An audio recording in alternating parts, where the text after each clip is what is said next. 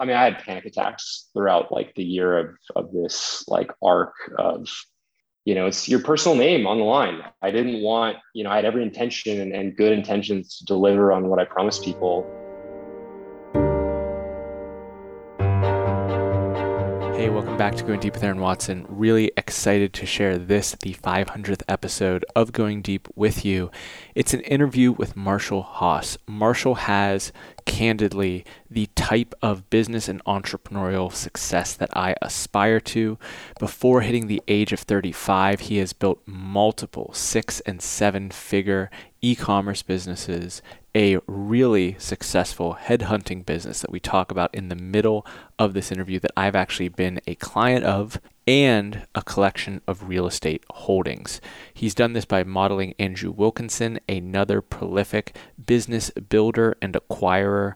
And in today's interview, we jump around between those different businesses, lessons Marshall has learned, and perspective that he has gleaned from all of this entrepreneurial experience. It's all over the place, just like I like on this show. And if you're a regular listener, I know you like that too. Here is Marshall Haas.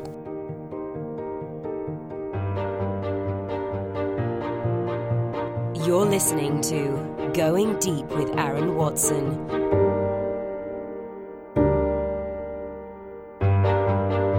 Marshall, it's nice to be talking with you, man. Yeah, thanks for having me. Before we get into your whole story, any connection to the Haas racing team? I know that Formula One's coming down to Texas this weekend. Yeah, I wish. I love motorsports.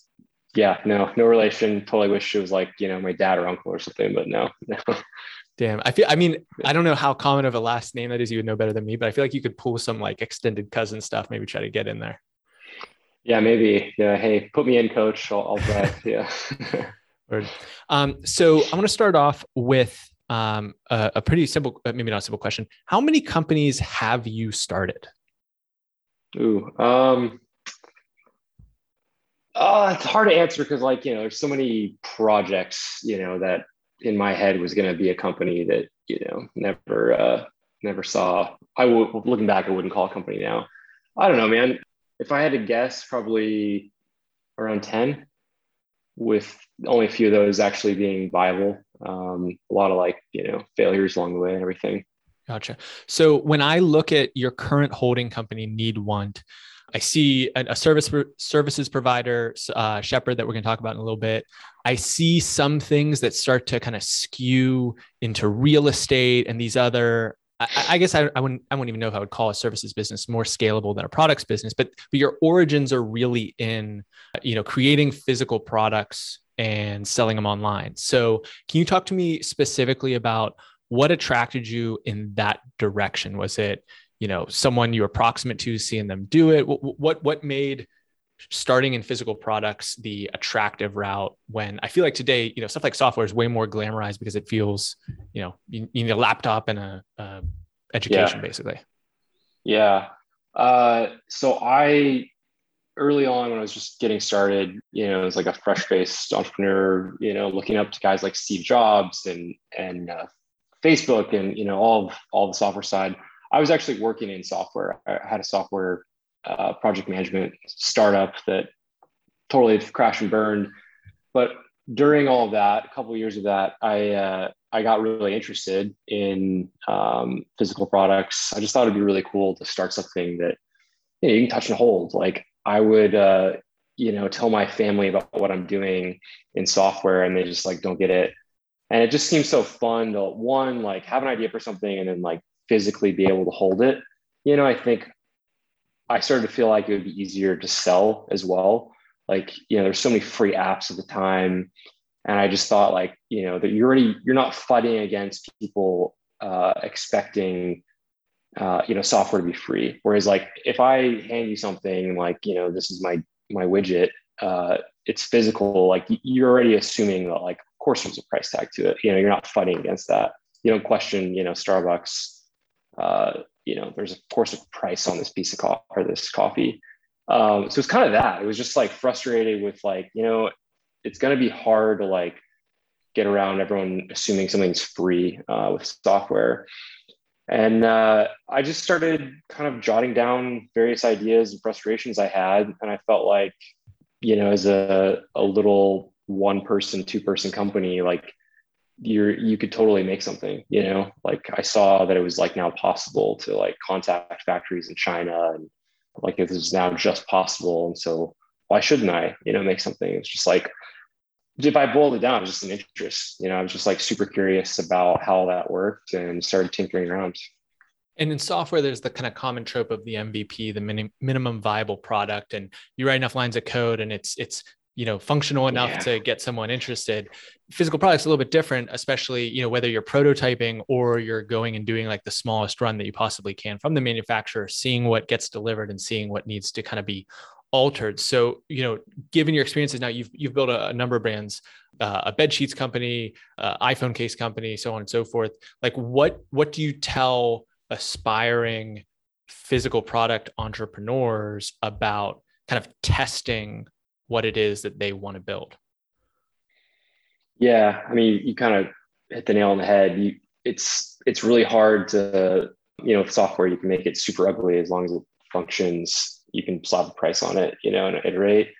Where like you kind of have to have branding, and the product needs to be pretty solid and good, and like you can't be issuing recalls day one. So yeah, I mean, it's kind of the pros and cons of software versus physical products, right? Like it's I don't know if a word of caution is the right way to put it, but I would tell people like, yeah, you want to test and get it right, so you don't have to go back and redo a manufacturing run, because that's super costly and can burn you. And I've gone through that.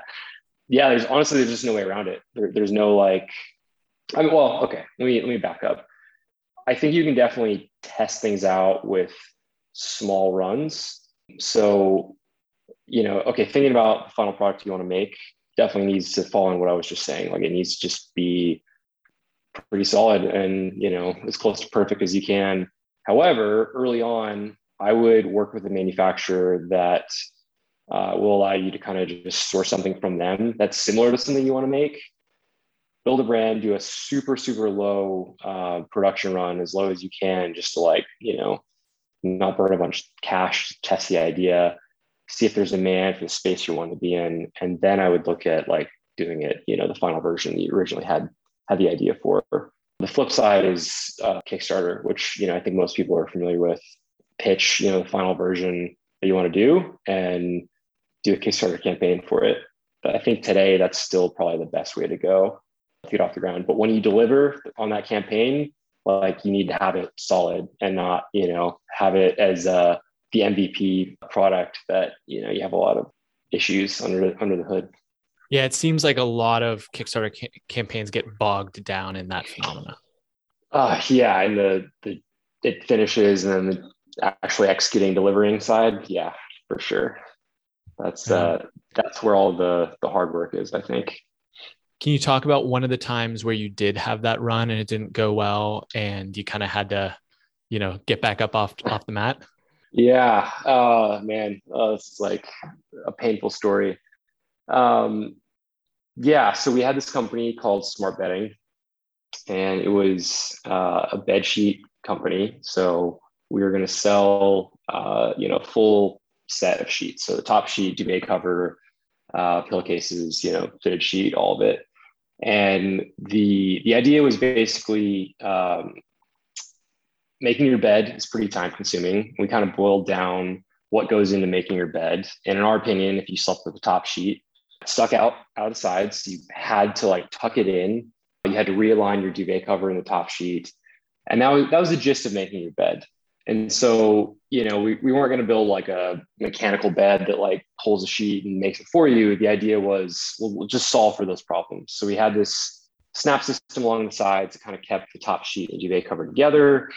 And then we cut the top sheet to be about the same size as the duvet cover so it doesn't stick out. So that was the idea, was to make your bed faster, make it, a lot simpler. Did a Kickstarter campaign. I think we raised a little over 50K in pre-orders. Awesome, great. Like this is, high fives, my co-founder, like people want this thing. we have a business here.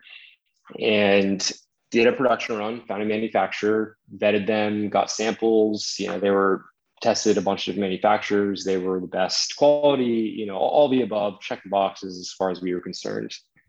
And it was just delay after delay after delay. Finally, they fulfilled about half of it, got our hands on the material, and it was nothing like what we originally approved. So it was kind of this bait and switch model. So we had one, at this point, I think it was like a year in. It was like, production run should take 30, 90 days, depending on what you're doing. And then, a week shipping it overseas to your warehouse here to like 30 days back then when we didn't have a global pandemic going on at Sea Freight. So like we were obviously blew way past anything reasonable there. And we were basically at the mercy of this factory. Like we had, that was all of the money that we raised was to, produce this thing. I don't think it was a scam, this factory. Like I think they were a real factory. We had someone separate kind of quality control person go out, and it was a real factory. I don't know to this day, like what happened, but they basically kind of fumbled and went away. And so never delivered anything else. They had the majority of our funds. We didn't have enough money to produce again with someone else. So while this is all going on, me and my buddy had started some other small e-commerce businesses as side projects that, we're super fortunate that we're making a bit of money. So we, it came to this time, it was always in limbo. It's like, are they going to deliver? Are we going to get what we ordered from these guys? They just kept dragging us on. And if push comes to shove, you finally have to make a call of just, this is not going to happen, and we need to be honest with backers, hey, this is what's going on. And just like apologize to people profusely and shut it down, or dig deep, take a loan, come up with money another way and do another production run. So that's what we did. We approached a high net worth, wasn't even a friend, it was kind of like an acquaintance, about taking a loan for about half of what we needed, and then we put up the money for the other half with basically all the profits of the other thing we had going, and decided to make it better, higher quality. We went with linen this time around. It was going to be cotton the first time. And then anybody that wanted to hang on still at that point, we just, delivered a more superior product. And the retail price that they paid was about what it cost us to do in the first, actually, no, it cost more to do. So they got more than their money's worth. And that was kind of our thank you for hanging on.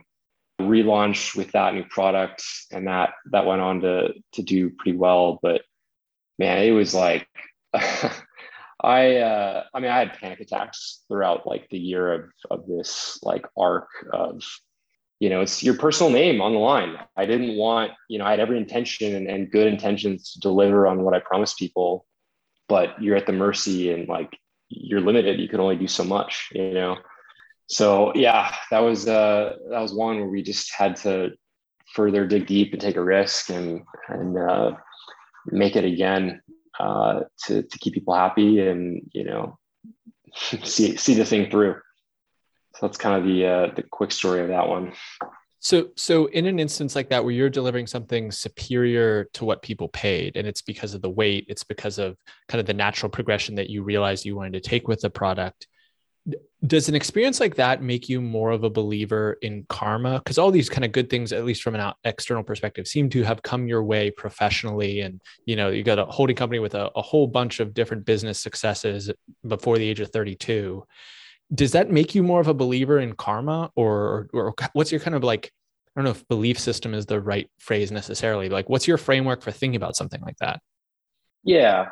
Anybody who is going to scam people or even be just like a little loose with promises and stuff like that, like you're not going to be able to be in business for very long. Maybe you get by for so many years, but like it's going to catch up to you. So that stuff never works. Like I'm just practical about it all. I think you should do right by people, But someone that doesn't have a moral compass, I think you should just be wise and like, it's not going to work anyways, you know? So yeah, totally a believer in doing right by people. But yeah, I mean, let's be real, like we're super glad we over delivered in the end to people, but there was also a good business reason for us to make the product better. You know, we saw some flaws in some things, and, you know, we wanted to like make a better product. So of course it was like, you know, multiple points of motivation, you know, do right by people, over deliver, but also for future customers, like we thought this was going to be the better, more compelling product anyways. So, you know, it goes hand in hand, like do right by people and build good products. Like it's just a winning combination. Like the opposite of it, like just, it doesn't work, right? Whether you have morals or not, but hopefully everyone does. Yeah. The Going Deep podcast is underwritten by Piper Creative. Shooting, editing, and publishing quality content is overwhelming. We make it easy so you can save time, build your brand, and grow faster. Say hello at pipercreative.co. I want to circle back to some of the other product stuff later on, but you kind of made the shift now out of being primarily a product entrepreneur. And I've actually interfaced with, the reason I reached out is because I've had a great experience interfacing with one of your service provider companies, Shepherd, which assists people with the hiring of international talent explicitly from the Philippines, completely different price point for labor. So can you take us through the kind of origin story of a company like that? Because honestly, as a client of yours, it seems like I've almost like kind of uncovered a secret. Like there's a little bit of like, this is really working. And, you know, I'm happy to share that obviously in a domain like this, but can you just talk about like the origins of this idea? Cause you probably had that same perception of I've got this secret figured out however long in the past before you launch. I believe it's been around for like 17 months or something. Yeah. Wow. You know your stuff there. Okay, so those that don't know, we're talking about an agency called Shepherd that I started with a co-founder. We're basically a headhunter agency for outsourced talent. Right now, focus on the Philippines, but may expand to some other areas. So, simple model: we just hire full-time hires for our clients. So if someone's looking for, you know, part-time, like we don't do that, and then we don't mark up, you know, their time. If someone's paid $5 an hour, we're not billing it out for 10. It's the other way. It's, you know, you guys needed a video editor. We go out and try to find the best video editor we can for you and present, you know, a bunch of good candidates. If you guys like one or a client likes one and they're hired, we take a fee of the presumed first year salary, and then the relationship, you know, hands off to you guys. And that's now your contractor or employee. So yeah, so the genesis of that one, I started with this guy named Jomer. He's based in the Philippines. He's Filipino, awesome guy. He worked for me worked for me for like 3 or 4 years. Came on as just like a customer support agent, helping with a little bit of operation stuff at Peel. So just like a part of the team, super friendly. We got to know each other. We were basically chatting like every day. And my wife and I were traveling for a while, and I wanted to go to the Philippines and hang out with him and another employee of ours over there. So we finally get to like hang out. This is in 2019. And I think Jomer's always had the itch to start something. And, he's talking about BPO companies, which are like business process. I'm forgetting the other. It's probably just business process outsourcing, but it's, it's companies that go over there and hire staff in the Philippines. And most of them are run in what I touched on earlier, which is great. You need a customer support rep. It costs us $5. We're going to, give it to you for 15 an hour. And they just mark people's time up. There's a lot of that. And we just started riffing on ideas and ways you could build a company like that today and kind of find your niche into that world. And we eventually kind of settled on the headhunter model. And we chose that model for a few different reasons. But Jomer and I partnered. He's the general manager, so he's kind of running the day-to-day, and he has been the one leading the team. And it's been awesome, man. It's been a really fun business. It's hit a chord with a lot of entrepreneurs and it's been growing well. How did you find Jomer and the other Filipino team member before Shepherd? Yeah, that's actually kind of a long story. I'll try to give you the quick one. So we bought an e-commerce company probably in 2016. That is long story for another day. Eventually failed, like went to zero. It was a pretty painful experience. And the silver lining, at least for our side, was we got Jomer with the acquisition of that business. So he was doing support for that company that we hired. And when it kind of went bust and it wasn't working, we brought on several of the team members in Appeal instead. So yeah, without getting into the long story there of that big, long failure, yeah, he was part of that team, and that's how we got to know him. And then the other team member, she's our bookkeeper, and I think she was doing a bookkeeping contract for a friend, and we wanted to bring our bookkeeping stuff in house, and that's how we found her and brought her on full time. So, in terms of scaling, where does this stand in the context of other businesses that you've done? Because I saw a tweet. I'm just going to back into it. It was at 15 months, you'd gone from 1 to 32 employees, and it's now been another 2 months. So I have to imagine that unless you've hit some road bumps, it's got to be even further beyond that.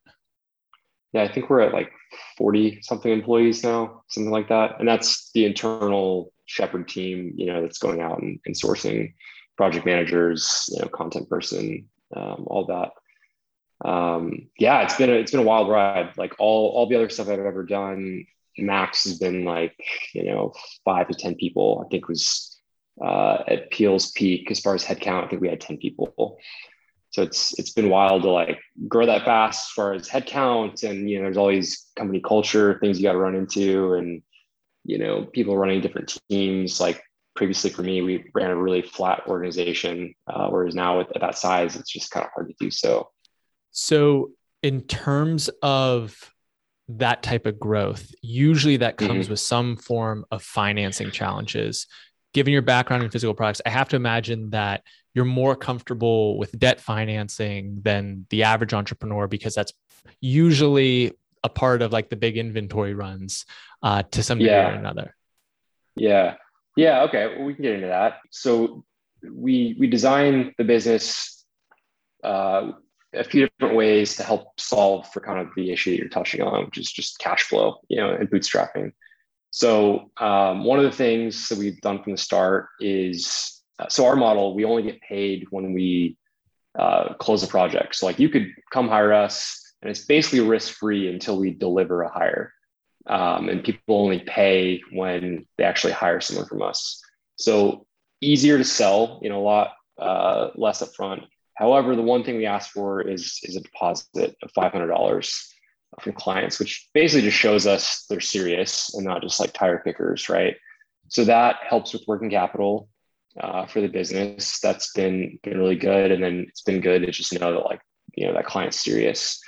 The other thing was making it a headhunter model where the relationship, once we find someone that the client likes, we hand them over, and the relationship is now, between that hire and our client, and we get paid and we move on to the next client. That gives us more cash flow. We're probably leaving money on the table long term, doing some sort of subscription model, marking up someone's hours. There's other companies that do that, but we did it this way so we could bootstrap, get paid, basically percentage of that presumed salary upfront once we hire for someone, instead of getting a much smaller amount monthly, but recurring indefinitely. So yeah, those two were definitely by design because I wanted to bootstrap this thing. So we haven't needed to take any loans or anything like that, or even put funds on a credit card for this one. It's been totally bootstrap, positive cash flow, all that from day one. So it sounds super optimistic, but you were talking about like the culture and team building challenges of just something with so many team members, like where do Yeah. you fall? Because you have real estate holdings, you've had all these product companies, you have background in software. This is classic client services. So that also, Right. Right. comes with headaches. How do you just, in terms of, feeling like what draws your energy versus what's sucking your energy in the context of those four different business types? Yeah. So very recently, I've been able to start putting general managers in place at these companies, whereas the model before, I mean, need want, when we were doing only e-commerce, at one time we had big four e-commerce businesses active, and like it was the same core team, running them all. And we'd like do a sprint on this one, and then, do a sprint on another one. And then this one's been neglected, for 6 months when you get back to it, or worse. Whereas now, some of these have grown enough where there's enough cash flow and profits to actually motivate someone as a general manager, where, day to day, buck stops with them, and it's on them to run the day to day.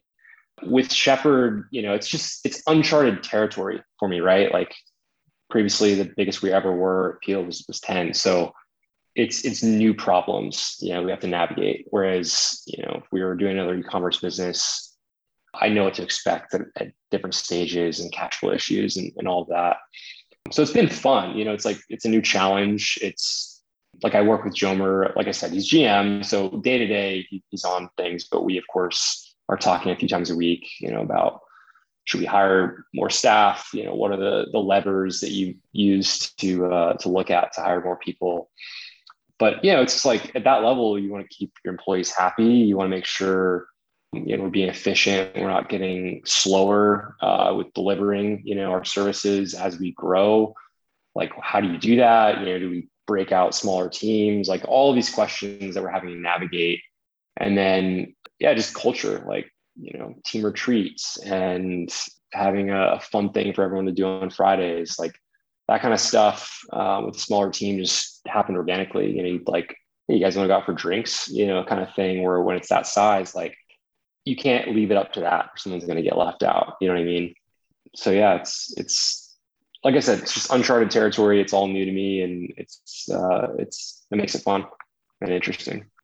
Last question on that front, just in terms of advice for someone that might be considering this, are there specific roles where you think it makes more sense to do this type of international hiring, places where you see people consistently trip up, developers, designers, editors, writers, like what's fair game? Yeah, to be fair, a lot of these hires are, what I think in the US we'd call junior or kind of mid-level. They're not senior developer, senior, of any role. So I wouldn't recommend people go out and try to hire, a COO or a VP of finance via us. I build out a bookkeeping team, not a, VP of finance or your CFO or anything from us.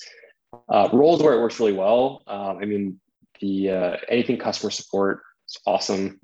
Can get just amazing staff, really well spoken English, well written English, creative on the kind of graphic and video and podcast side of things. There's a lot of really great people that we're able to source for our clients. Development and design, like specifically, app design, UI, UX, that kind of stuff. That's hard to source anywhere in the world right now, so like it's hard for us as well. We definitely do it, but it's a harder project for us. Same with development, possible, but definitely harder. So operations, support, creative, with the asterisk specifically in like graphic and video and audio creative. And then just like general operations, like that was kind of our first hire over there, was just helping move and coordinate shipments and inventory and keeping an eye on, make sure orders don't fall through the cracks. Those kind of roles are really well suited for us. Gotcha. So that kind of leads me to a larger conversation that, as I'm going through this, I'm just thinking about different types of labor competing in different markets. So let's talk about some of the ones you referenced: customer service, ops, these creative roles.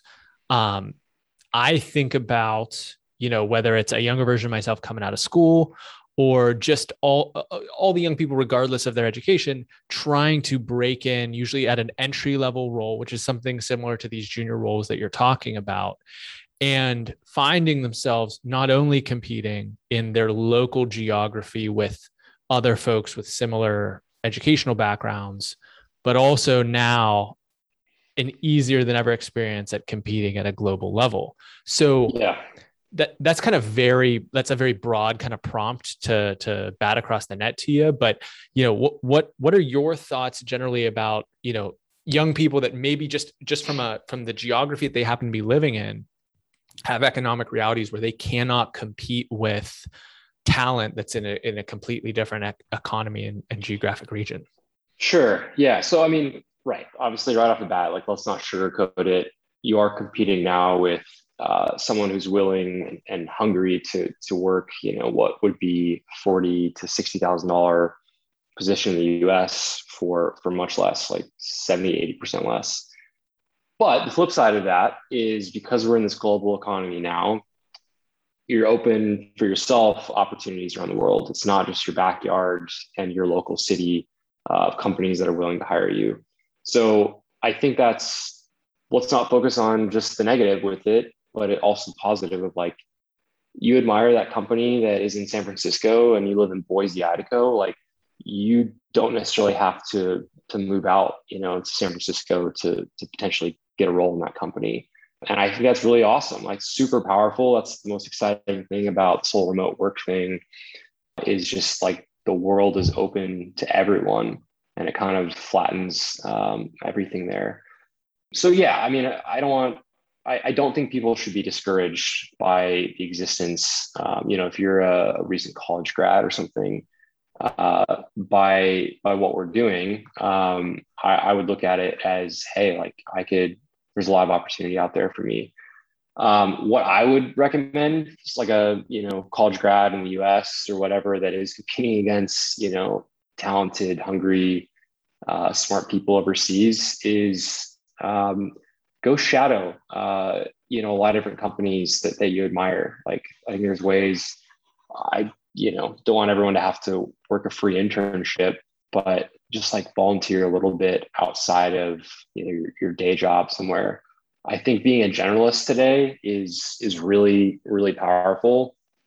So many people go through college or whatever and you're trained for one thing, and I think there's nothing wrong with that, but you're much more. I think, let me back up. I think what is needed is someone who understands a little bit about a lot of different stuff in a lot of companies. If you're in project management, you need to know a little bit about development, a little bit about UX, a little bit about design, a little bit about, just psychology and people.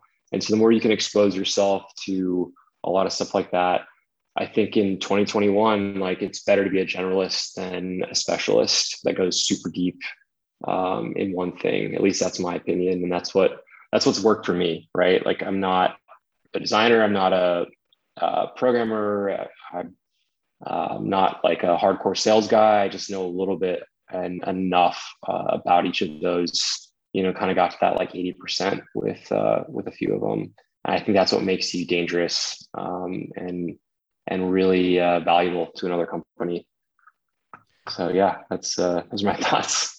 Yeah, I think the specialty skill set, if it's not really deep, is at huge risk because it's a commodity and someone's going to go find a cheaper marketplace to go buy it. So I agree with either the well-rounded, little bit of everything model, or like go be the frickin' best. And go like be just top 1%. Yeah, exactly. Yeah, agreed. Yeah, for sure. And in any form, anything we're talking about here involves some form of free work, because if you're going to go be the absolute best at it, you're spending your off hours developing the skills and the traits and deepening that expertise.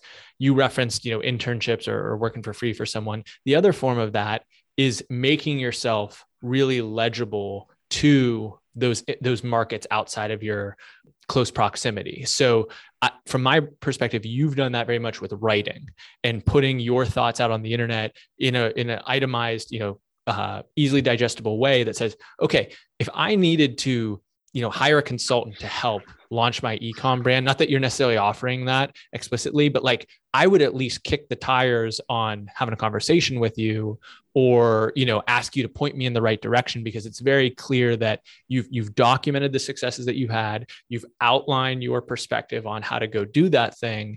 And it makes you really legible to someone who's never met you before. Hence my ability to kind of do my research before an interview like this.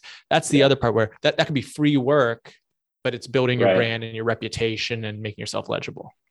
Yeah, no, totally. I agree. I think, media is super powerful, whether it's starting a podcast, blogging. I mean, today, I think I've seen so many people blow up in the last year just on Twitter, in like business circles. I think the way you found us, like Nick Huber, he's a self-storage acquirer. He's a real estate guy, and blew up with 100,000 Twitter followers over like 1 to 2 years on Twitter by just sharing and documenting his thought process around deals and all of that. And so, if you're just getting started, okay, I'm not an investor or whatever, but like you have opinions and thoughts on how you approach different things. I think being transparent with that, whether Twitter, whether a podcast, whether it's YouTube, is super powerful. Really interesting things happen when you share your work with the world. Like I've met so many cool people doing that, just kind of documenting, being transparent, putting little projects on the internet, and you meet some really cool people that way. Right on. Last question, then we'll kind of aim towards wrapping up, asking the kind of standard stuff. But so by most conventional measures, you've had a ton of professional success. And if you're going to live, a long life, it's relatively early in the kind of professional career trajectory. I know that you spent some time at MetaLab. So Andrew Wilkinson has also kind of done this collection of companies model, put GMs in place and figure out ways to scale that way. Who else are you? I always think about it as comparing yourself to, because I'm a big, believer in like mimetic theory, Rene Girard, all that kind of thinking on this stuff. But who are you modeling as you build out this portfolio of multiple companies with Need One? Yeah. I honestly, I don't have another person as an example outside of Andrew that, he's a friend of mine. I worked under him, and he's been an investor in some of our stuff. And really, I've seen close up, like, his life and lifestyle matches what he puts out there. Like it lines up. He has a pretty well-balanced life and is a good dad. Like that's kind of the model, the closest that I mirror us off of. And, props to him for pioneering that. I mean, I think he was heavily inspired by Warren Buffett and Charlie Munger. And we're doing that at a tiny scale compared to what they are. I mean, they're like $1 billion organization, I think, at this point. And so it looks a bit different at our scale, and I've kind of had to navigate that. But yeah, I mean, for those that don't know, we're talking about this guy that runs a holding company called Tiny. It's just tinycapital.com. Andrew and his partner, Chris Sparling, they're like a Charlie Munger and Warren Buffett little duo of the internet, and they buy companies and have this small office of a few people, and the rest are these separate entities run by a CEO, and they're totally separate. There's no like synergies. It's not like this massive company with a core team.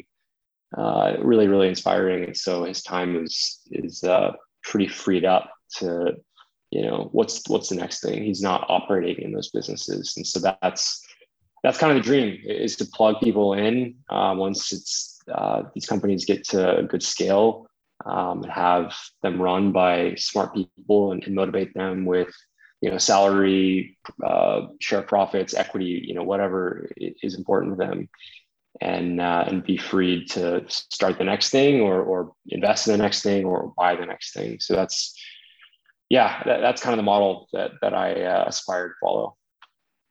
Gotcha. So yeah, I don't see many folks. I mean, that's why after having such a great experience with Shepherd, digging a little bit deeper, that's why I wanted to reach out to you, because it is I'm even further behind you in terms of kind of aspiring in that direction. But the concept of finding competent people, putting your trust in them, creating, great economic outcomes for them in addition to yourself, and kind of living in a state of perpetual, I see it as a state of perpetual creativity, because your ability to think up the next idea, go execute on it, that the freedom to have that creativity in this form of business building is one that I just have a huge appetite for. So it's cool to find other like-minded folks. Awesome. Yeah, for sure. And cool, good dads. Yeah. It's, to me, it's, you see early on, I looked up to guys like, Steve Jobs and Zuckerberg and everything. And then you read Steve Jobs' biography and you realize, like, man, like, this guy did a lot of really cool stuff and built some amazing products and, of course, amazing business. But like, his personal life, he was not great. Like, and same with Elon Musk. Like, the dude's a workaholic. He's been through a ton of divorces. I don't know. I'm not friends with any of those guys, but like, outside looking in, it looks like they're kind of miserable. I mean, if you ask me, there's not a lot of time for anything but this like core mission. And, if that's what they feel like is their calling, that's great. I'm not here to say that's a bad thing, but it's not for me. And I want to be able to be a well-rounded person and not be all consumed by, running my business. I want to, have a life outside of that, whether it's family, hobbies, all the above. Amen to that. What a beautiful note to wrap up on. If you want to add another person to that list, if you're ever doing that rant again, Jack Welch from GE, same thing, number of divorces. And his calling card was that he has literally fired like tens, if not hundreds of thousands of people, like put them out of work. So that's, not necessarily the aspiration, despite that kind of deity status in the business world. But right. Maybe that's just a rant for another day. Marshall, this has been fantastic. Where can we send people if they want to learn more about you, Need Want, all the stuff you're up to? Yeah. Need Want is just needwant.com, just spelled like need and want. I'm probably hanging out on Twitter the most. So I'm just at Marshall with one L on Twitter. My real name is spelled with two, but hey, I could get that one. So I went with one L. And then my personal website, that's where I put any articles I write. It's just my full name, marshallhaas.com. Beautiful. We're going to link that in the show notes, goingdeepwithaaron.com/podcast for every episode, or in the app where you're probably listening to this right now. But Marshall, before I let you go, I'd like to give you the mic one final time to issue an actionable personal challenge to the audience. Yeah. Thinking about the shepherd side of things, one thing that kind of led me there is always thinking about, what can either be eliminated from my business or my life or delegated. I think, everyone, myself included, does a ton of stuff that just doesn't matter, in like delivering whatever you're trying to do. A lot of what businesses do, like, just isn't useful and can be you can literally stop doing a lot of different things. And the stuff that's left, at least, for people trying to scale up, look at, in small ways, what you could delegate. I think that's kind of literally the only path to scaling up anything is automating or delegating or eliminating things. So kind of always having that lens as you operate in your career and business, I think is helpful it's like a muscle, right? To kind of flex that and always be looking at that in what you're doing. And I think that's, it does require kind of sharpening the mind that way, because otherwise you can get just kind of transfixed on, well, this part of my day sucks, or this thing sucks, and it kind of permeates other elements of it. But, if you can find the ways to actually cut it out. And once you do it a couple of times, you're like, oh, snap, I'm going to do this, all sorts of stuff. Exactly. Yeah. No, well said. Right on. Well, we just went deep with Marshall Haas. Hope everyone out there has a fantastic day. Awesome. Thanks, man. Hey, thank you so much for listening to the end of my interview with Marshall. If you enjoyed this, I think you'll also like my interview with Andrew Gazdecki. Andrew has built a platform that is growing like gangbusters where people can buy small businesses, small online businesses. And it is perfect if you are thinking of acquiring your own portfolio of companies like Marshall. His platform is a fantastic place to start, or at least get smarter. I'm going to link that in the show notes to this episode and encourage you to hit subscribe if you've not already done so, because we have some great interviews coming down the pipe, including with a cat company. Stay tuned. Thanks for listening. Connect with Aaron on Twitter and Instagram at AaronWatson59.